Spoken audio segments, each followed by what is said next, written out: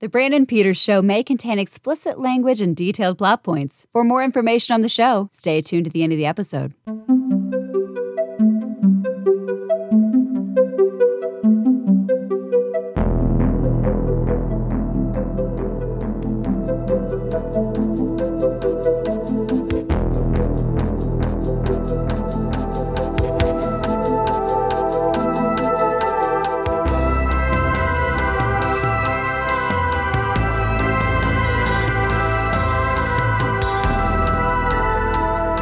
And now, here's Brandon. Welcome to the Brandon Peters Show and the continued adventures of the Summer of 93 at 30 series. It's the summer of 93 at 30. A weekend by weekend look at the movies released during the summer of 1993. And as always with me here, we have from The Wrap, Mr. Scotty Mendelson. Hello, it's good to be back. And while he takes a break in the void, let me introduce for you writer from We Live Entertainment, editor too, right? Senior editor. That's correct. Why So Blue, Variety, a member of the Hollywood Critics Association, and What year is that? The beloved host of Out Now with Aaron and Abe, Aaron, not Abe. It's Aaron Neuwirth. Hey, we did it. We were back. We weren't canceled after the first week. We made it through the pilot. We made it through the pilot. They let us Fuck watch. you, Zaslav. They rewarded us with these three movies. Yeah, this is the second week here in 1993, a less higher profile than last week, sort of. Oddly enough. Just kind of. Yes, I would say so. It's the second weekend of summer, just like a blog from Warner Brothers. We have the second week. It's a variety week here. Throw it at the wall. Yeah, this is gonna be I think a one that's more fun to talk about than it was to study up for, possibly. Yeah, fair. But yeah, we're gonna get into it. But first, as we always do, it's time for the news. When I wake up, don't you know I'm gonna be the man who brings the news to you. Remember when? Let her go! Don't interfere, Mama! Remember when? Look at him! Look what you did to him! Coming Thursday. Hi. After 344 episodes. Do you love me? Spend one last night as all the loose ends get tied up on knots. Final episode Thursday. This is CBS. Here we go. Last week we had a note. Aaron's birthday occurred on last week's episode. He was born that week, so we crossed over with his birthday. He mentioned it, and Scott and I kept talking and didn't say a damn thing. So apologies to Aaron for saying a lot happened on my birthday, and just keep on going through. I heard. I just didn't give a shit. Oh, jeez. Now I'm more aware of what we're doing here. It's these 3 days for this week. Yes. So, all right. Well, Brandon really thought about me here today. No. So May 10th, Paul Cézanne's painting Still Life with Apples sells for $28.6 million in New York City. I don't even know what that painting is, but that art is dumb. Worth more than myself. May 10th, also a fire in a clothing factory at Bangkok kills 145 people. Always got to bring the downers with the art sellers. Labor regulations, not so dumb. Yeah. On May 12th, Parma of Italy wins the 33rd European Winners' Cup against Royal Antwerp of Belgium 3-1 in London. Damn right. Yeah, I was. There goes $50. Yeah, I was. Whew. On May 13th, CBS soap opera Knots Landing ends a 14-year run with the 334th show in both Netherlands and U.S. So goodbye, Knots Landing. Landing that's a soap opera? I've only ever heard the title. I never realized it was like a soap opera. Soap. It might have been the back of the day through the 80s. They kind of died off toward the end of the 80s, early 90s, but they had primetime soaps like Dynasty. Dallas probably goes with that. For sure. Knots Landing. And back then, shows ran for a long time. They did run for a long time. No, it was a huge deal when Dallas finally ended. Mm-hmm. Because that, it was absolutely a primetime soap with all the goofy. If you were getting ratings, you kept going. Yeah. Kept going and going and going. Like that was it. Like they didn't care. Like, but the arc of our story is It's like, you want more money in the third season? Yes, because people are watching it, and that's good. We will also make money. Here you go. Should we go for season 23? Well, we're still top 10 for our, like that's what they do. We randomly started a series-wide, not a binge because it's been months and months of Bones. Yeah. A show that ran for 12 freaking years. Mm-hmm. I mean, it's a fun show, don't get me wrong, but 12 years. I watched that show for the first 4 or 5. It's a fun show. It's wild that the equivalent today is The Simpsons and Family Guy, and It's Always Sunny in Philadelphia. Like those, that's the equivalent of Dynasty. That's what we have. And those shows, not Sunny, but the animated shows take longer to make than Dynasty does. Yeah. Well, over the UK, it's like they have staples that have been just going for Doctor Who's the normal one, but EastEnders, Midsummer Murders, tons. They have a lot of shows. 3 episodes a season. Of which one? Well, I mean, in general, British television. No, in general, in a general 6 to 12. 6 to 12. So that's how they make up the difference. They have EastEnders and they have Luther for 3 episodes, and then they're done. Right. I mean, it depends. And they take breaks too. They took breaks before it was cool to take breaks. So, like the Red Dwarf that's been on for so many years, but it does not have the season amounts. It's had gaps in where it's been, but nothing's gonna beat Sesame Street. Oh, Sesame Street. All right. So on May 13th, Kansas City Royal George Brett hits his 300th home run. Good for him. May 15th. Speaking of UK, Eurovision Song Contest was going on. Niamh Kavanagh for Ireland wins by singing "In Your Eyes" in Mill Street. So congrats. Still at it. Still going. On May 16th, Judd Nelson pleads no contest to kicking Kim Evans in the head. Oh, that was the thing. Yeah. Judd Nelson keeping that vibe going. This is when he was. It's like that might come up again if I ever have a comeback. He thinks. Right. Well, that's when he signed that contract for Suddenly Susan. I'm sure. Right. Oh God, yes. Mm-hmm. Shit. This is right. I keep forgetting that we're in the 90s. Yeah, I keep placing this shit with the 80s. We are not at Jay and Silent Bob Strike Back, Judd Nelson. We are at Suddenly Susan. Yes. Remember there was a serial killer movie starring Judd Nelson? Which one was that? It's like a TV movie. Yeah. I know. I forget the title. I'm sure it's really generic. That's why I can't think of it ever. I have to look it up. But they made that, and then there was a sequel. They made a sequel to it also. It had Judd, and he burying people underground or something, or it chopped them up in his boat. Relentless. So it was Relentless. They were theatrical. I think I've seen that on Cinemax at 2 a.m. So you remember the guy who played Bud in Halloween 2? Of course, naturally. No. He ends up taking. There's 4 of these, and he becomes the lead through them. So it starts with Judd Nelson. Yeah, I remember this crap. And because they were at the rental store crazy. There was Relentless, and I think they go up to 4. And on May 16th, Suleiman Demirel elected president of Turkey. Oh yeah, his reign. Yeah, what a landmark. Right. True. All right, our deaths this week. William Randolph Hearst passed away this week in 1993. Yeah. And Orson Welles wept. Yes. Actor Joaquin Garcia Vargas from Santa Sangre. She passed away.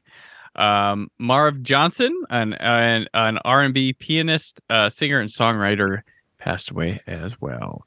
Born this week is Debbie Ryan. Romelu Lukaku, he's a soccer player, and Miranda Cosgrove from iCarly, and School of Rock. Yeah, Christina Mladenovic, tennis player. Debbie Ryan's from those shows Jesse, and those right? things. Huh? Jesse from the Disney Channel. Yes. Yeah, We okay. have they're starting to get born, that generation of Disney Channel. This is gonna suck. All Scott's crushes are gonna come tumbling down. Oh man, I don't want to get canceled in episode 2. Oh yeah, It's not her. There's other ones. No, I'm kidding. Gotcha.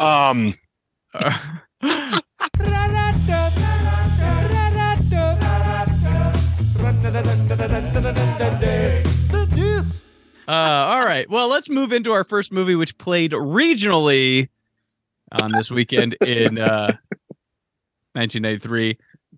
Excessive Force. Some say Detective McCain cares too much. Shake up your life. Do something crazy with it. Play music for a living. You saying what I do now is not crazy enough? Some say he goes too far. These statements were obtained through the use of excessive force. Some say he's out of control. What do you want? I want to see the tough guy. I want to see the guy who smashes knees, shoots people in the face. Now, Game time. there's a new force to reckon with.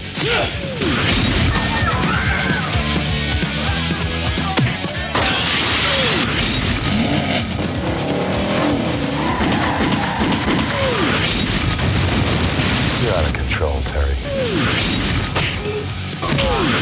Thomas Ian Griffith. Excessive Force.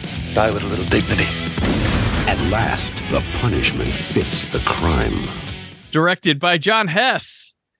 Written by Thomas Ian Griffith. Believe me, I would have had no idea he wrote this. None.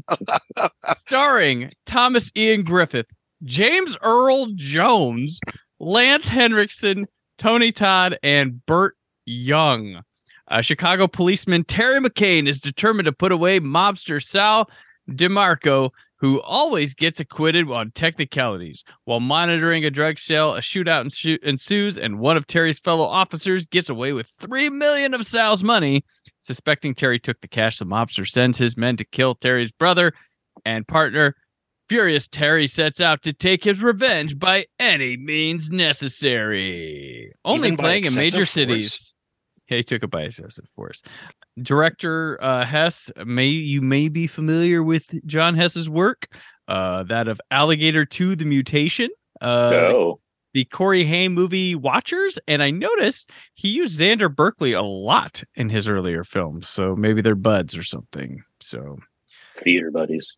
Yeah. To the extent that this is a Griffith vanity project, I'm sorry. Oh, yes. I was surprised that I would not be surprised to hear if the director was pulling a George P. Cosmatos type deal here. Because this film, I obviously like Xander Cage, Return of Xander Cage more than go on. Yes, but it kind of reminded me of this. This kind of reminded me of that, and that it has a lead actor for whom this is a giant vanity project, who theoretically makes it all about him, but the supporting cast is so fucking awesome that it almost works despite all of that.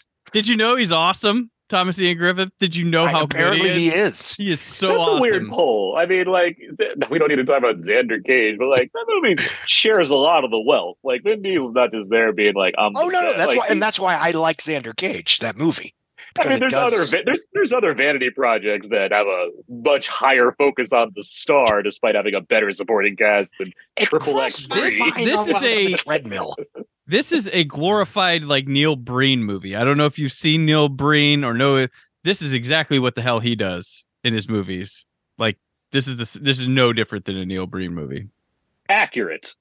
Yeah, and once again, the fights are better than most Neil Breen and the actors, the actors. But yes, this is debatable. And it's weird because the entire time I'm watching this picture, and it has the feel of a stereotypical 80s action picture, as do a lot of early 90s pictures for obvious reasons. It's funny to the extent when you think prototypical 80s action, you think of something like Stone Cold, which is actually 1991, which I like Stone Cold quite a bit, but that's a different conversation. But I'm thinking this must be when all of these actors were sort of down on their luck or couldn't get anything better. But no, I mean, Lance Henriksen was about to do Hard Target if he hadn't done. Yeah, he was about to do Hard Target. James Earl Jones was fine. He was working all the time. This feels like the biggest, someone got a huge favor to get James Earl Jones to pop in here because he appears in 3 scenes. I mean, it's not like he was taking, months at a time. To, well, look at of this movie. 3 of the greatest voices of all time: Tony Todd, James Earl Jones, and Lance Henriksen. Yeah, Tony Todd's in this as just it's while this Tony Todd wanders into this thing, and I'm like, "Oh, cool, Tony Todd with a mustache." All right, I'm into this. Then he supposedly dies like 2 scenes later. I'm like, oh, I guess we cashed out on our Tony. Then he's like, "Oh no, it's right. He's just bad." I have to say, I enjoyed the second. Comparatively, I enjoyed the second half of this picture more because those characters, once they're all revealed to be good guys or bad guys, they get to act. I'm explaining the plot and why I did the terrible things I did. Feel bad for me, and it's silly, but it's acting. It felt like Thomas Ian. I always say it's Griffith. I don't. Griffith. Yeah, you want to say Nicholas, because he's Rookie of the Year. But it feels like he was starting to write this movie about excessively. It's like, I'm going to be a tough cop and I'm going to have cool action scenes. Then he's like, well, what do I do now? And he drank like a whole bunch of coffee, took a whole bunch of Adderall, and just like, all right, let's do this thing. And he like wrote a bunch of like new twists and turns to keep the movie interesting to sell it to buyers. It's like, okay, but get this. In the second half, he's going to be a corrupt cop and he's going to have a partner. And it's like, oh boy, this movie's like, yeah. So I agree, Scott. The movie, like, let's be clear. It's bad. This is it's terrible. It's incredibly watchable.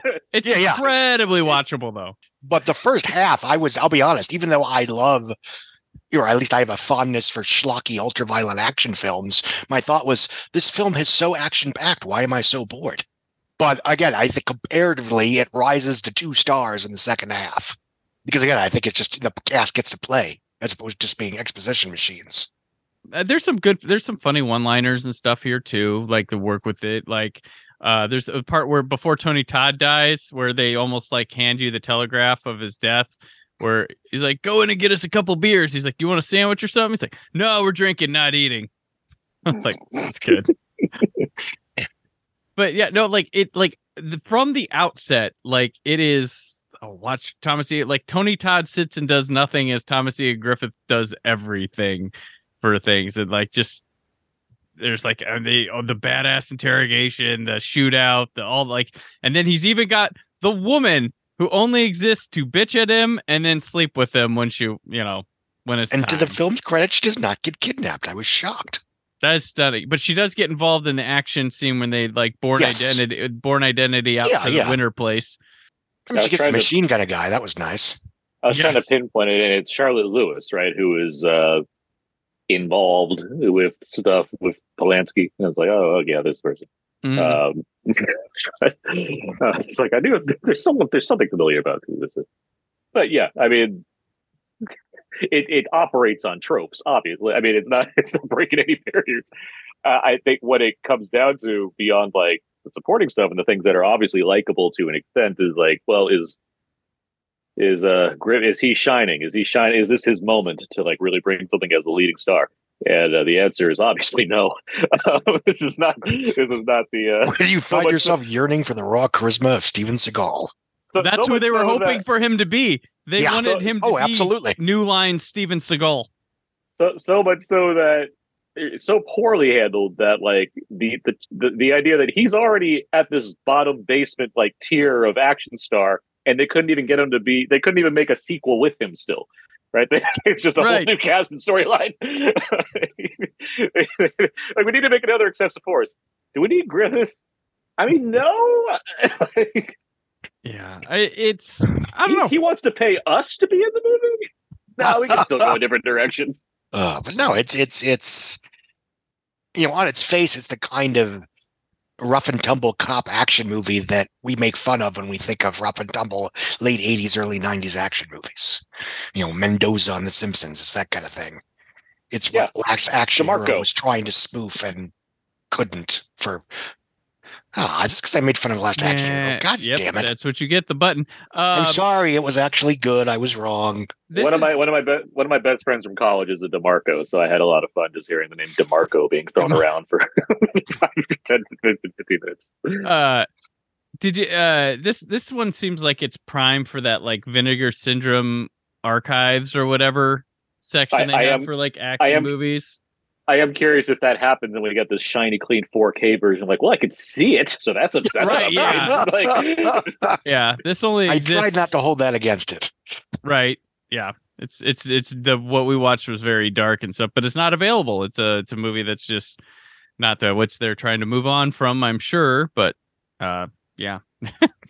Right. Can't escape from us. Yeah, it didn't get the New Line Platinum Edition treatment. Yes. It did have a good title drop though, where Burt Young is 13 minutes in, he's like gleefully saying excessive force. Like, there we go. Burt Young is great in this movie, by the way. He's like, really good.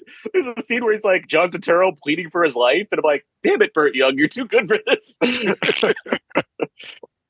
You mean Burt should have been nominated for an Oscar for Rocky Balboa Young? Yes, him. Yes.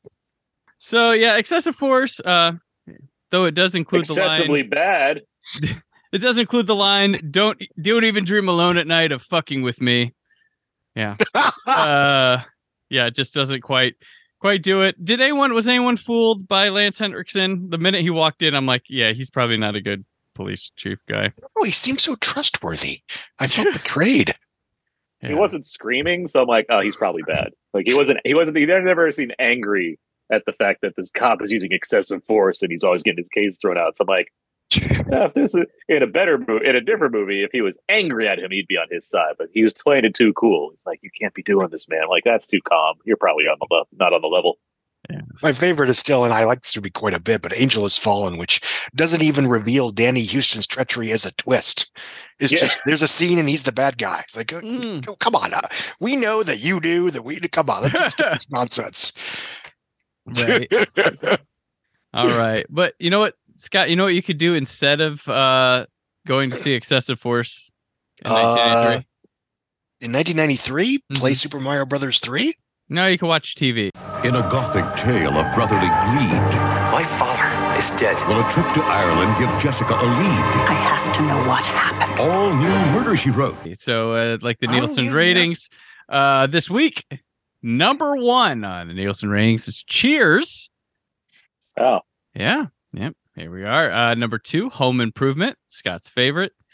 These fluctuate very much as we go through. Yeah, they will, ratings? because we'll get into a weird. Summer gets weird because it's reruns, specials, all sorts of weird things. And we do have a monumental occasion coming up in the next few weeks, so stay tuned. Seinfeld, number 3. Remember, it wasn't even in the top 10 last week. Number 4, Roseanne. Number 5, a Home Improvement special on ABC. Number 6, 60 Minutes. Number 7, not as watched as part 1, Tommyknockers part 2. They knocked at the door and didn't answer. Number 8. Only 2 parts? Yeah. Okay. That was the conclusion. Isn't that normal in most cases? Yeah, because on Monday, it's usually a Monday or Tuesday. And Monday, it'd be going against Monday Night Football. Or, well, not at this time of year, but then sometimes they'd be Sunday and Tuesday, and Tuesday is a very low watch. My recollection, television day. So, because like The Shining was 3 parts. That's what I was wondering. Yeah. Some of them are 3-part. Like, it was 2 parts. It's 2 parts. And remember when The Stand was really long because it was 4 parts and ran upwards of 3 hours without commercials? Right. And that was an epic miniseries length. Yep. I remember. And it was pretty good. It was terrific. It was also well paced because it was only 3 hours and not 8. Yes. There you go. Number 8, Murder, She Wrote on CBS. Number 9, Coach on ABC. And number 10, Primetime Live on ABC. I want to point out, too, that this, what's different, Scott, than when we did 82 and nowhere to be found in the top 10, Fox. They're a network now. They weren't when we were doing it in 82. You are correct. Yeah. And I've just realized they haven't had a show pop up yet. They took a while. They did take a while. I remember. But The Simpsons. I want to say 96. I remember their first breakthrough was like. I mean, obviously they had plenty of relative hits, but I remember it was the fall of 96 where they had the World Series, the premiere of Millennium, which got huge hype, and the 4th season premiere of The X-Files when it was on Sundays, I think, instead of Fridays. And all of a sudden, after 3 seasons of being this cult show that was barely hanging on, boom, it's a mainstream hit. Yeah. And that was the first week that they actually won the ratings overall, the network. Yeah, because right now they'd be 21 Jump Street. I don't know. Aaron, what were you saying? Fox was my choice network back in the day because it was Simpsons, X-Files, and then you had Rock, Living Single. It was offbeat stuff. Yeah, it was great. Well, you had black shows. Yeah. Well, and Living Color. Until they got too popular, and then they went mainstream. Mm-hmm. Just like UPN and Netflix. And then they made Friends, which was, NBC made Friends, and which was somehow Living Single became the Black Friends. Like, I don't know about that. I mean, Fox is always doing weird. Like 24 started on Fox. Like they just seem like offbeat. Yes, they had a lot of black shows back in the day in the 90s too, but like it was not what everybody else was showing. Yes, it wasn't. Yeah, So it was a network. I'm like, there's stuff here that I recognize more of, and it was very much enjoyed. Mm-hmm. Yeah, no, I was Martin. Not everybody's Cosby. Yeah, yeah. Other things going on. Yeah, in Living Color, where the white guy became the phenomenon person. That's what I was going to say. I was primed for all this Carrie stuff because I'm like, I know him from Living Color. He's like, movie star. This is great. I knew him back when he was James Carey. Yeah, gotcha. I kept waiting for David Alan Grier to become a bigger star. Yeah, I thought that guy was going to the best. Jump off. Yeah, he's a theater trained actor who's also very funny. There's so much from that show. I used to watch that all the time. Starring Jennifer Lopez. Jennifer Lopez, she was one of the biggest people from Living Color as well. Yeah. Oddly enough. The Greers. Oh, gosh. Good stuff there. Okay. Our next film is Lost in Yonkers. In 1991, a play opened on Broadway. It won the Tony. It won the Pulitzer. It won our hearts. Want to kiss me? Now, the critics agree. The movie is even better. Yes! You'll laugh. You'll cry. You'll fall in love with Yonkers. I looked and found. You look wonderful. Really? Because they put it back on a month ago. Lost in Yonkers, rated PG, at theaters May 14th. Directed by Martha Coolidge. She a Valley Girl, Real Genius, and a Mendelson family classic, Out to Sea.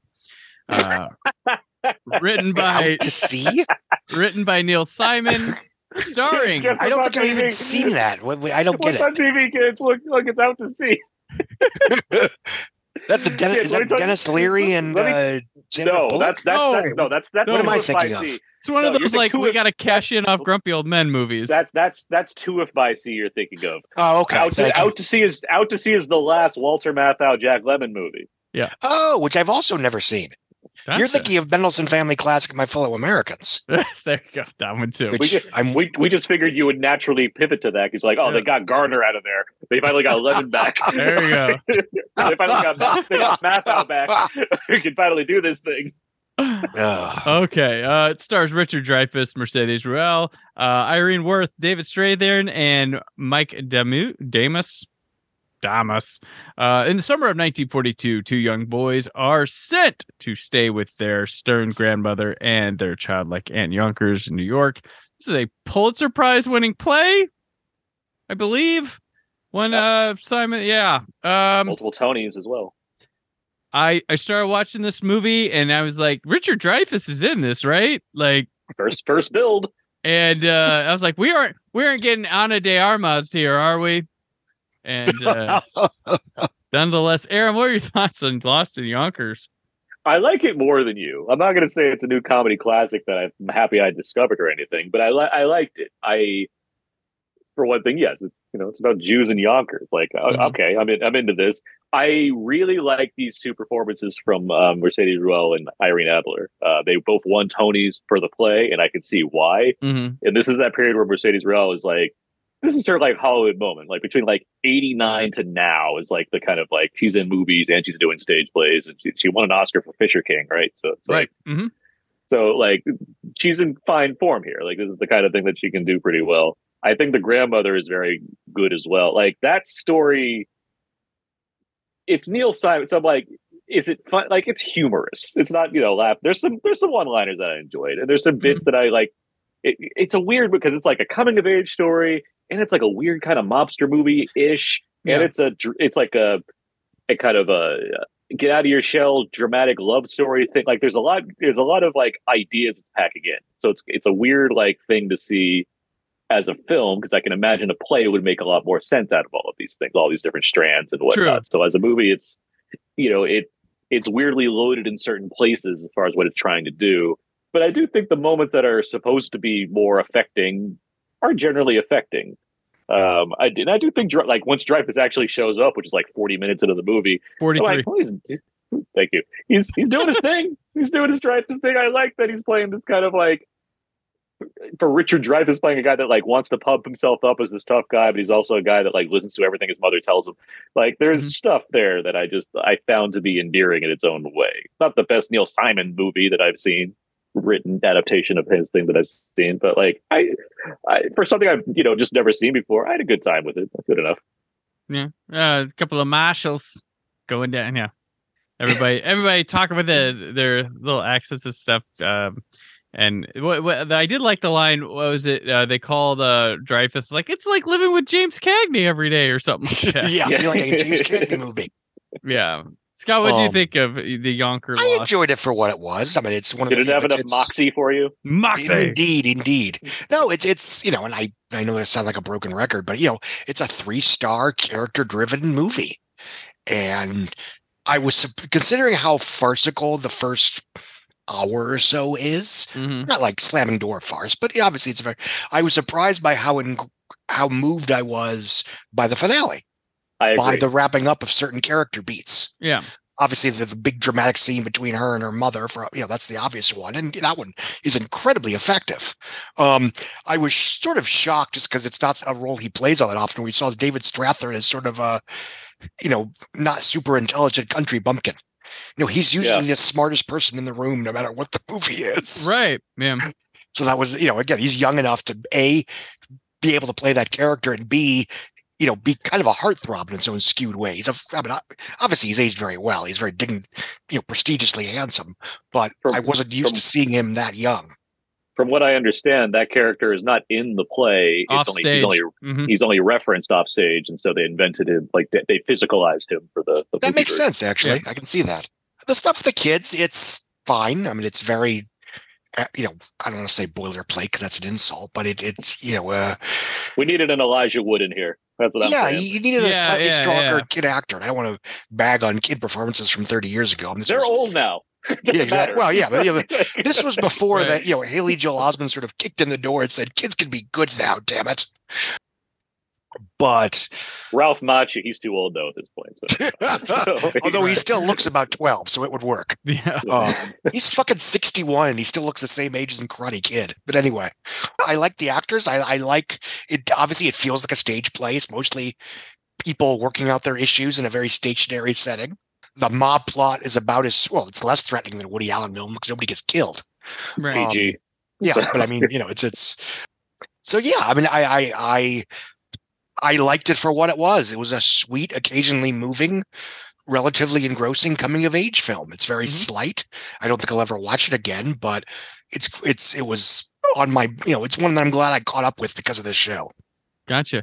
I was the one who wasn't that big of a fan of this one. I watching this, I get it's a stage play, and I'm not a kid hater person, but I wasn't really into them or anything. Like I wanted this movie to just kind of be about the sister. Like that was where all the good stuff was. I liked what she was going through. I kind of wanted more of her perspective rather than the kids from afar.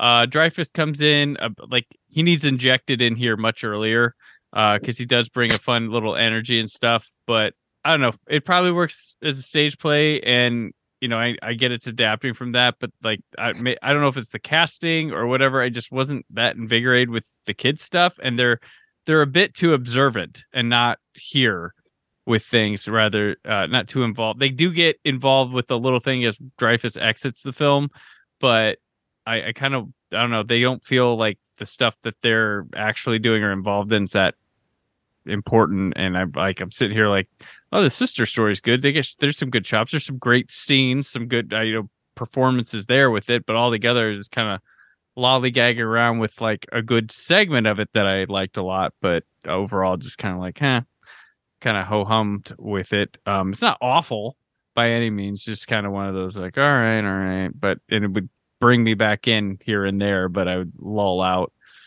from time to time. But yeah, the sister, that's where the story is. I wish it would have that would have just been the focus of this movie, but yeah, it is what it is.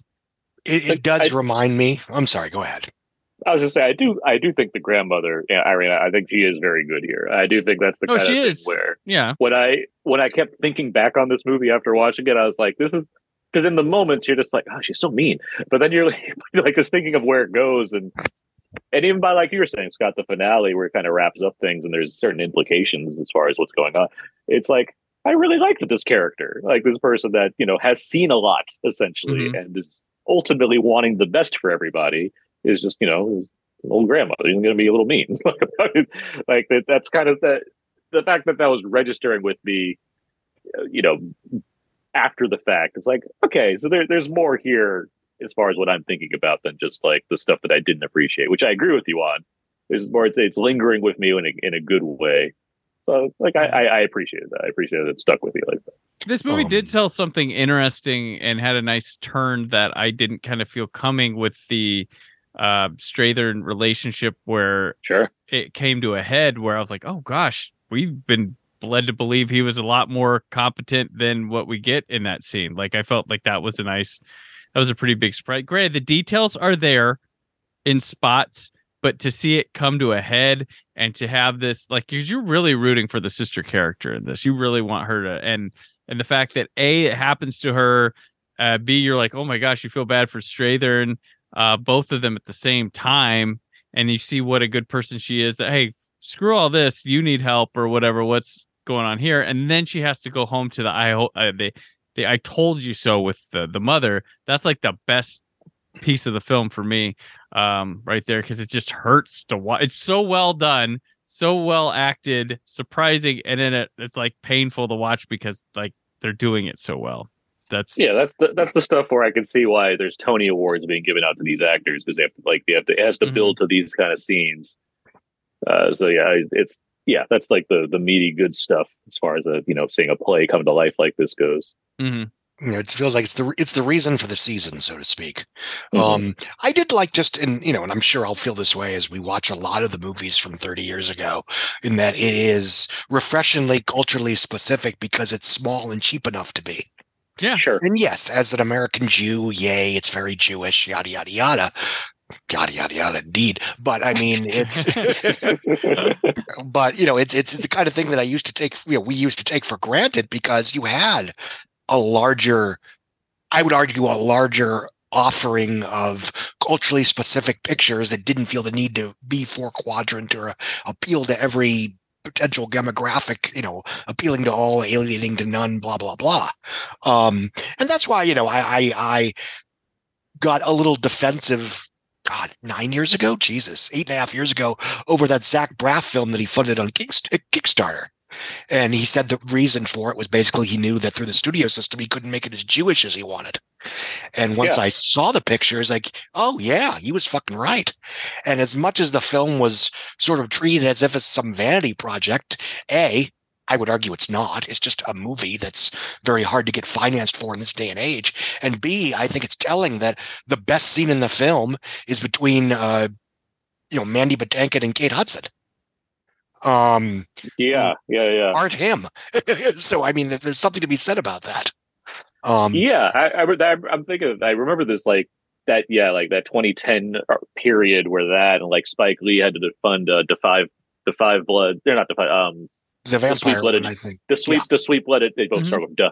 The sweet blooded Jesus. They were doing crowdfunding stuff before it was cool, and it's the guy they were like, if you take 5 seconds to look at why, you can very much understand. But no, everyone wants to react immediately to how could these millionaire movie makers need money from people? And it's like, you defend real projects like a fucking Veronica Mars movie, right? Yeah, yeah, which got unbridled support. Just like everybody was just super through. It's like, fucking finally, CW can screw itself. We can fund the Veronica Mars movie ourselves. That feels like the start of something in retrospect. Yes. That's an essay for the Rat Pro. Yeah. But, I'll have to interview you for that to get away with it. But looking at Lost in Yonkers, yeah, I completely agree. As far as, yes, it is refreshing just to see a movie existing as it is, because hey, we can do that. When we start the Yonkers universe with Neil's additional work, I'll be happy to go to every franchise entry. But yeah, for this one, yeah, I get it. Yeah. No, I get you. Yeah, it's crap. Like, what's the difference between walking to business investors for funding a movie and then going to people? Hey, would you like to fund a movie? Like, there's no. I don't see the difference. If someone wants to see a movie and put their money to it, do it. Like, it's vanity project or not, you get funding. I don't think people just don't know how movies are made, I guess. But hey, nothing's new. Nothing's new. Nothing's new. But we do have a new number one. We go to the Casey Kasem Top 40 this week. That's a good segue. Mazel tov. Okay. All right. So what's hitting the charts this week? Casey's biggest hits. This week, Casey Kasem's Weekly Top 40. Janet Jackson's That's the Way Love Goes as hit number one. And it will stay there for a while. Freak Me by Silk has fallen to number 2. Love Is by Vanessa Williams and Brian McKnight, number 3. Informer goes to number 4 from Snow. I Have Nothing by Whitney Houston stays at number 5. Nothing But a G Thing by Dr. Dre. It's number 6. Knockin' to Boots by H-Town at number 7. Number 8, I'm So Into You by SWV.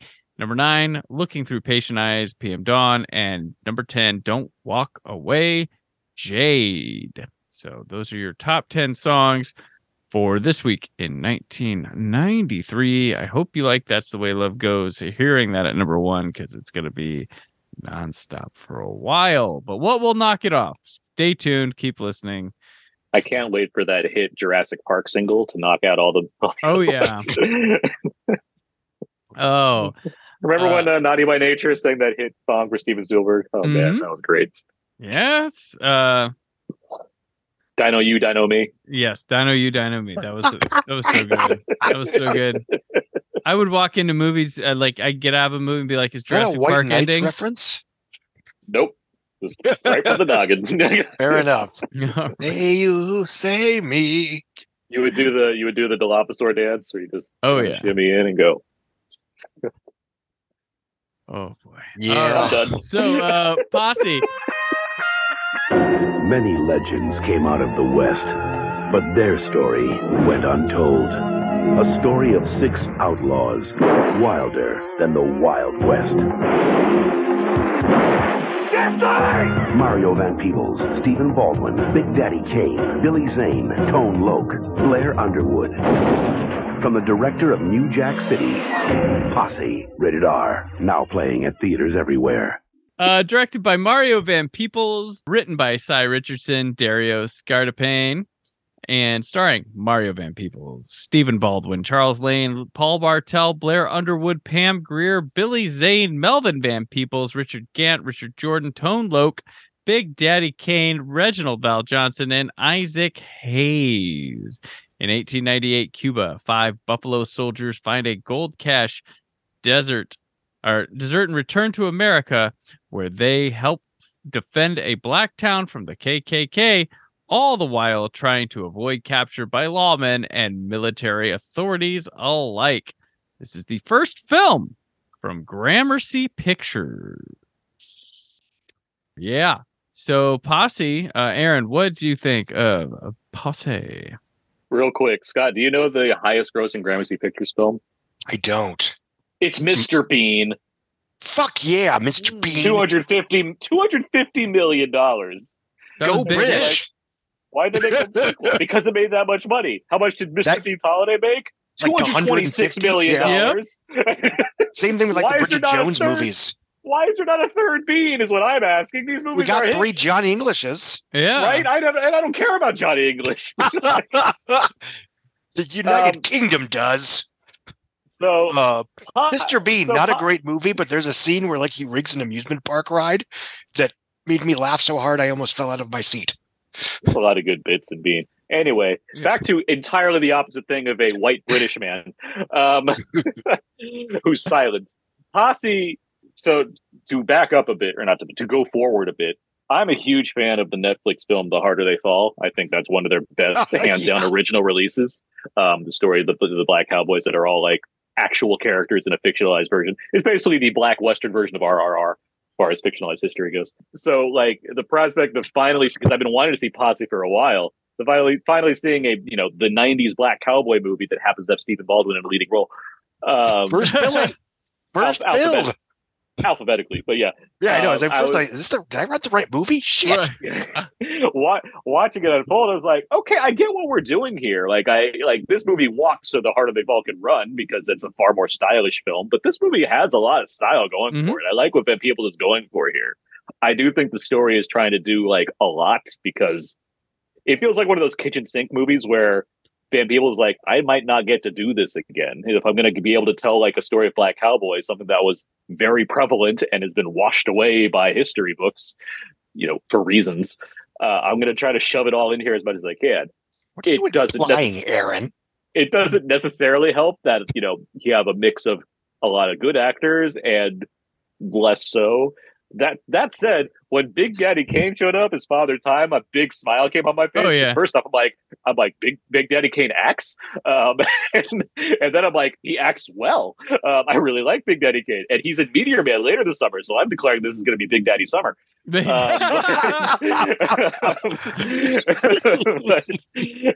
I will refer. That's our title. Every week that we do this podcast, it'll be Big Daddy Summer in my book. But no, there's a lot here that I do think works. Like it has its flaws because it's a very earnest movie as far as like trying to do all these things and take it seriously, yet still have like, Tone Loc and a few others that are like there for comedic purposes. But like, Van Peebles and Tiny Lister, like there's just a lot of like solid people doing Western stuff in here that I like and approaching it from an angle that, yes, you don't necessarily get to see all the time. Billy Zane makes for a good villain. Obviously, he's Billy Zane. And I like that it takes like risks as far as there's a lot of people in this movie that we're supposed to be rooting for, and not a lot of them survive. You don't get away with that a lot in movies, big Hollywood movies. So it's the kind of thing where it is not a great movie by any means. I'm not arguing that, but I like so much of what it's trying to do. I appreciated the style that Van Peebles is bringing to it as far as the director. And I just had a good time with watching Posse. Yeah, I gotta agree with you. I was like, why don't we talk about this movie like we do Young Guns? Like this is right. This is far better than Young Guns. And what about Young Guns 2? I've actually never seen that. We didn't get Posse too. There's good stuff. Like I pretty much I mimic everything Aaron said about this, but like I noticed like the first action scene. And there's some others in here too, but the action like really nifty, but the camera has a sense of purpose and like identity for each character, the way it shoots. So every time it focuses on a character, it really fills who they are with the way his camera's moving, zooming, like stationed. Like it's really cool. And he's doing some wicked angles throughout this movie and floating the camera. Like it is like a free moving camera, smooth. It's not shaky cam or anything like that, but it is moving around. It's always involving to look at, even if it's a down time scene. This one gets snow Western status. There's scenes in the snow. I was like, check, awesome. And there's just everybody. He invited like all these people here to like, hey, we got to do this, and they all are happy as hell to be there. And like Pam Grier's like, I mean, you could call her wasted in this movie, but damn, she shows up, has fun, blasts some guns. It's awesome. And then, like you mentioned, Billy Zane, even if he's not acting, like even if he wasn't giving a good performance, visualizing him is awesome because he's got this cool look that he is a different look every time he shows up. Like they find fun things to do with the eye patch guy and his like hats and stuff. And I was like, they're having fun with this villain. Like he is awesome. Like, and he goes from like classy to like using like Scrubs as his henchman through it. I'd love to hear, like, if it gets like rediscovered or whatever you want to call it, I'd love to hear Van Peebles just talk more about like making this movie, because I imagine, he got his dad a part in here. Like his dad gets to like Woody Strode gets to narrate. Like, I mean, there's just like there's so much going on, but like it's not like he's getting. He had New Jack City, which is I gave him basically what I would assume is the blank check to make a movie like this that probably cost more to some degree. I love to hear what those influences were, because he's grown up under his dad, who's obviously a legendary filmmaker in his own right, and and from here it's not he gets more movies to make, but this seems like the highest profile thing he gets to do for. Like, Scott, do you know offhand? Like, after this, I mean, he makes other movies, but this is pretty much it. This seems to be the biggest in terms of mainstream profile. Yeah, like he got a lot of buzz when he made the movie about his dad, Badass. Yes, Sweet Back, Sweet Out. But that was an indie movie. This and New Jack City, those are and we can debate why. Seem to be come and gone just like that, unfortunately. He had a lot he did do other movies. He was in he was sort of an added value element in the third Highlander movie, for what that's worth. Well, he did a lot of team ups with Christopher Lambert. They have like 3 or 4 movies together. So, but no, I was just saying I'd love to hear him talk more about because you're not wrong as far as the way the camera's utilized in this film. I find it so fascinating in a realm where we have nowadays, and you have Django, you have other things that like obviously are taking influences. I'd love to hear more of Van Peebles. It's not like his dad was shooting this way for this kind, this in this extreme kind of way, making very huge choices. So I think he'd have a lot to say about it. He's a well-learned man. I like Mario Van Peebles. Like I always find it a shame that he isn't a bigger deal, because I think he's a very talented artist in his own right. Yeah, he followed this up with another He must have had a deal at Gramercy, but he did a movie about the Black Panthers. It was like the first movie about the Black Panthers. Yeah. Like that. Yeah. And then he did a movie called Love Kills with Leslie Ann Warren and Daniel Baldwin. Mm-hmm. He directed a cop thriller called it was co-directed by him and his dad, called Gang in Blue, which you can figure out what that's about. You're correct. I don't know if it's his latest movie, but one of his most recent movies was the adaptation of the Robert Shaw story of the USS Indianapolis with Nick Cage as the lead. Yep. I remember that. Yep. Anyway, Scott, what'd you think? I'm sorry, we're dancing around this. Oh, no, it's okay. Posse. We got time. I was also very much reminded of The Harder We Fall, which by default perhaps, but nonetheless is probably my favorite Netflix studio programmer. And I think you and I have talked about this, and I know but I think there's a clear distinction of quality when Netflix is giving blank checks to not a white guy filmmakers who know this might be their only shot, versus white guys who already have a certain amount of prestige that are just, blowing the blank check because there's nobody to tell them no. But I digress. When is Bright 2 coming out again? Probably one weekend before The Gray Man 2. I mean, that'll probably actually happen, though, but I hear you.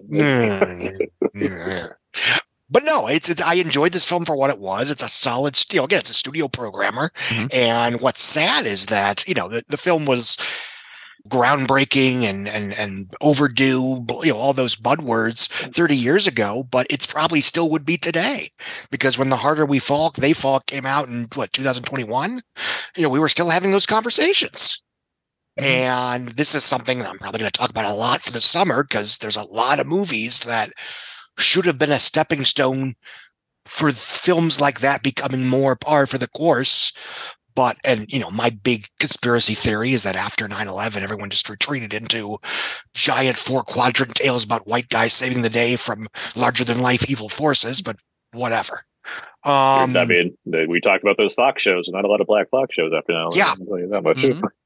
But I will say this, just because I think the film is fine, but I really, really liked the third act. I think it's a terrific action finale. Yeah. It has a ton of good guys and lots a ton of of bad guys. explosions and it's par for a Western, Yeah. And I think one of the reasons I enjoy a good Western is that because they're shooting each other and every showdown isn't a 10-minute martial arts battle, they actually have to stop and talk to each other before each showdown, if that makes sense. Yeah. There has to be a character interaction and or a plot beat. It's not just, I have a sword, I have a stick, clack, clack, clack, clack, clack. As much as I like that, don't get me wrong, but there is a different vibe. And this film specifically, there's about maybe a half a dozen major showdowns, and they all feel organic and creative and sometimes surprising. Because, I mean, I'm watching the film, and maybe it's because I was just in the wrong headspace. I think, oh, this is one of those ones where almost everybody dies. Okay. Yeah, the people you think will survive do not survive in this movie. Yeah. I was surprised by, and when certain people die, I was surprised by too. It's like, okay, we're changing the game. Well, Steven bites it. The high build white guy bites it. Top build Steven Baldwin with like 40 minutes to go in the movie. Yeah, so it's fucking Wheezy. I thought was going to go early and be like their motivation to like do stuff. He makes it pretty much all the way through. There's a lot to enjoy about like the choices being made here. And Peoples is good. He's playing the straight man of all these people, but I thought he's solid. I think he's better than Thomas Ian Griffin. As far as, making a thing starring himself. He gave so much time to all these other cast. He gave himself a sex scene, but yeah. He plays himself cool as far as being amongst us the stoic one. You brought this up right away, and I agree with you. It does, quote unquote, suffer because I've seen the 30 years later with a bigger budget, more production values, blah, blah, and, whatever version of it. But this is still a really fun, solid 3, if I'm generous, 3.5-star Western studio programmer. And I was surprised that, I wouldn't expect it to get good reviews because that's just, I know how these things work, but I was surprised that Ebert was down on it. This seemed like something Ebert would be like, you guys got to see this movie. And he was like, just not as weak, I guess, for this one. Yeah. You liked Lost in Yonkers? Yeah, he did. Yep. I don't know if he reviewed Excessive Force, although Joe Layden of Variety, who I, am Facebook friends with, he reviewed this film back 30 years ago for Variety, or Excessive Force, and he was not a fan.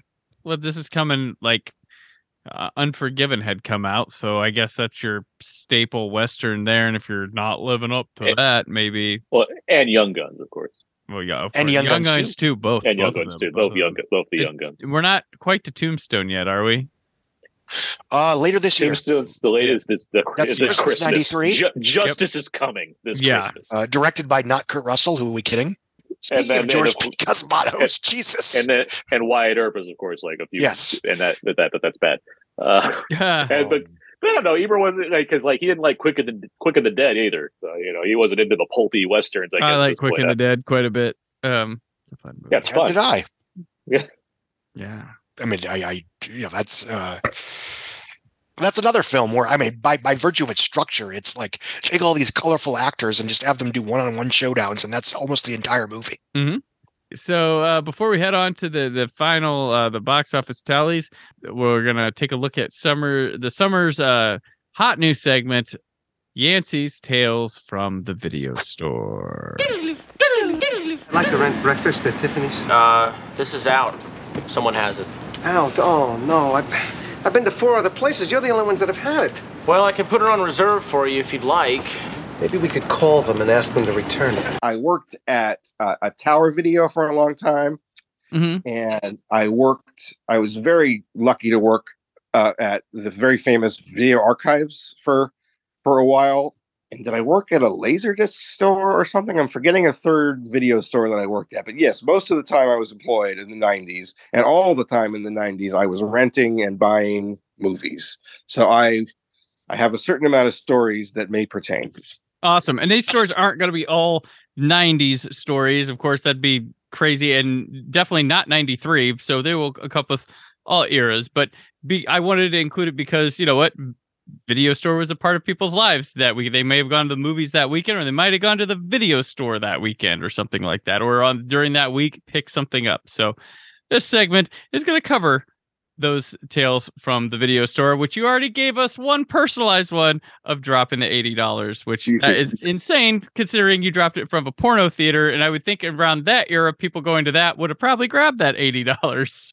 It wouldn't have been a porno theater. It was literally a adult toys porno mag, toys. And then in the back, it would have had probably a booth for people to watch videotapes. That $80 should have gone to some dildo that was... Maybe it was somebody else's $80. Maybe it was. That's insane. And it was, multiple bills, right? That were just sitting there.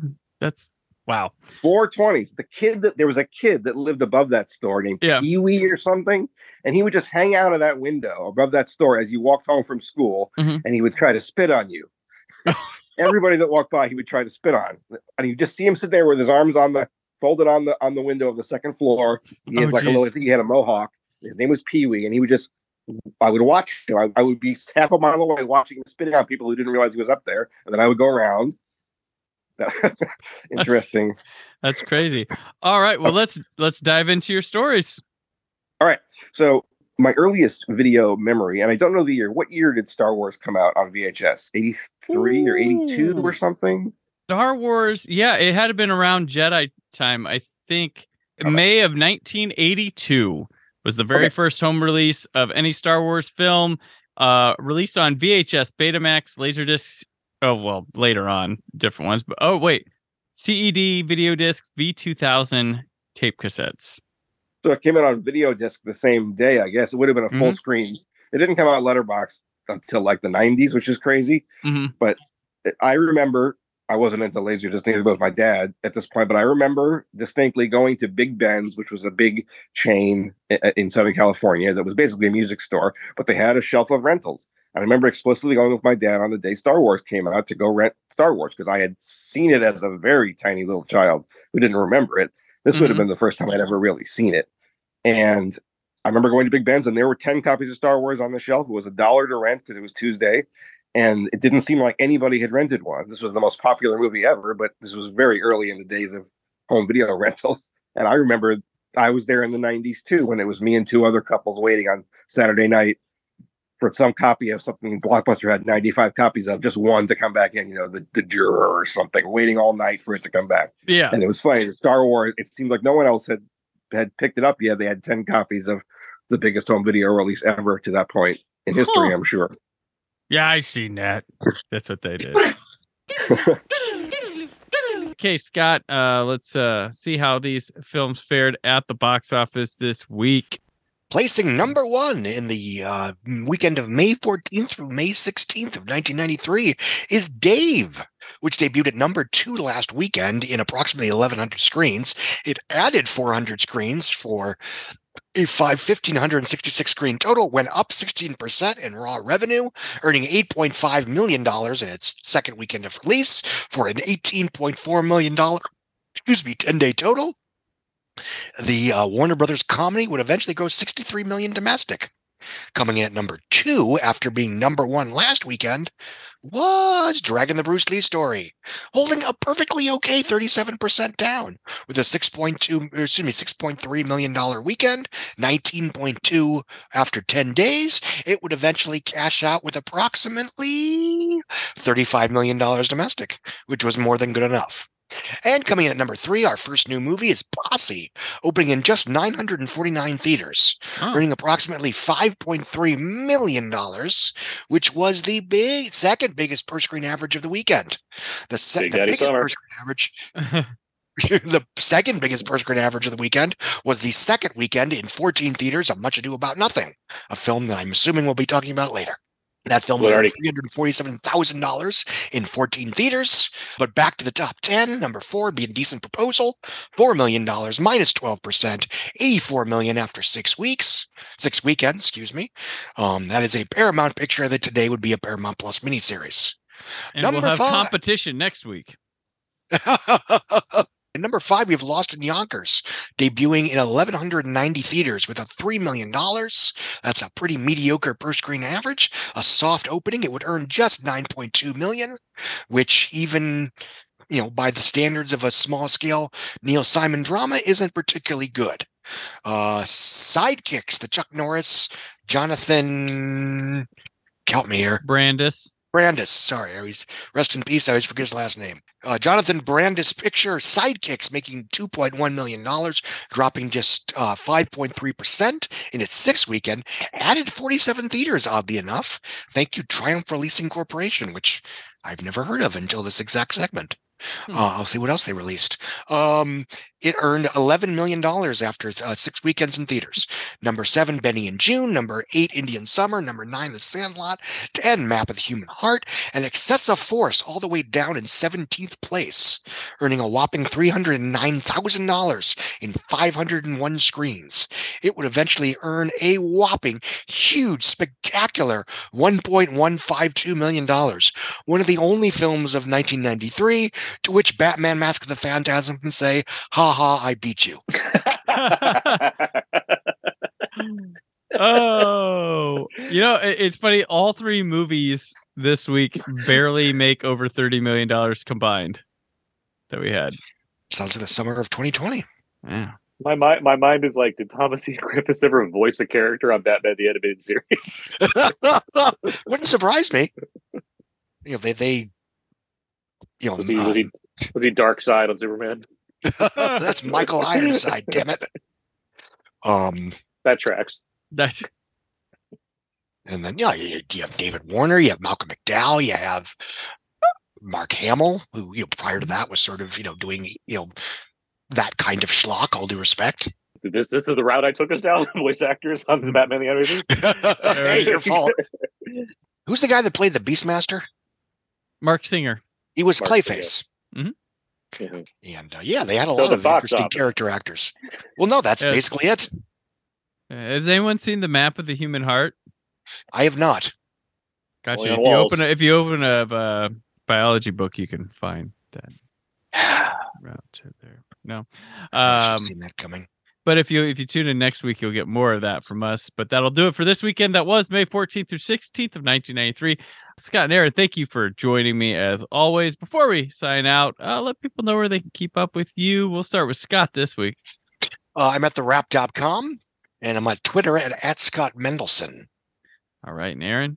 You can find me at thecodyz.com. That's where everything I do ends up in my personal blog there. I am the editor and writer for Leo Entertainment. I also write for Why So Blue for my movie reviews and Blu-ray reviews. I'm on Twitter, Aaron's PS4, and of course I host the podcast Out Now with Aaron and Abe. We're probably talking still about the Guardians of the Galaxy 3 soundtrack at this point, and whether or not it's better or worse than the first and second. Personally, I like the second one, but I don't know. Maybe the third one kicked ass. We'll see. Gotcha. And I'm on Twitter and Instagram at Brandon4KUHD. Written work at whysoblue.com. Tune in next week as us hot shot sliver like water does into chocolate for a big dinosaur movie of the summer. All that and more as the summer of 93 at 30 continues. Big Daddy Summer. It's the summer of 93 at 30. Thank you for listening. The Brandon Peters Show is a Creative Zombie Studios production. Produced by Brad Shoemaker and Brandon Peters. Written and edited by Brandon Peters. Announcer vocals by Jessica Alsman. Theme song by Metavari. Web design and show art by Brad Shoemaker with Brandon Peters. All music and clips featured in the episode are property of their respective studios, and no infringement is intended. Additional information on this and other episodes at BrandonPetersShow.com. For any inquiries, press opportunities, or sponsorship, contact mail at BrandonPetersShow.com. The show is available on Apple Music, Spotify, or anywhere podcasts are found.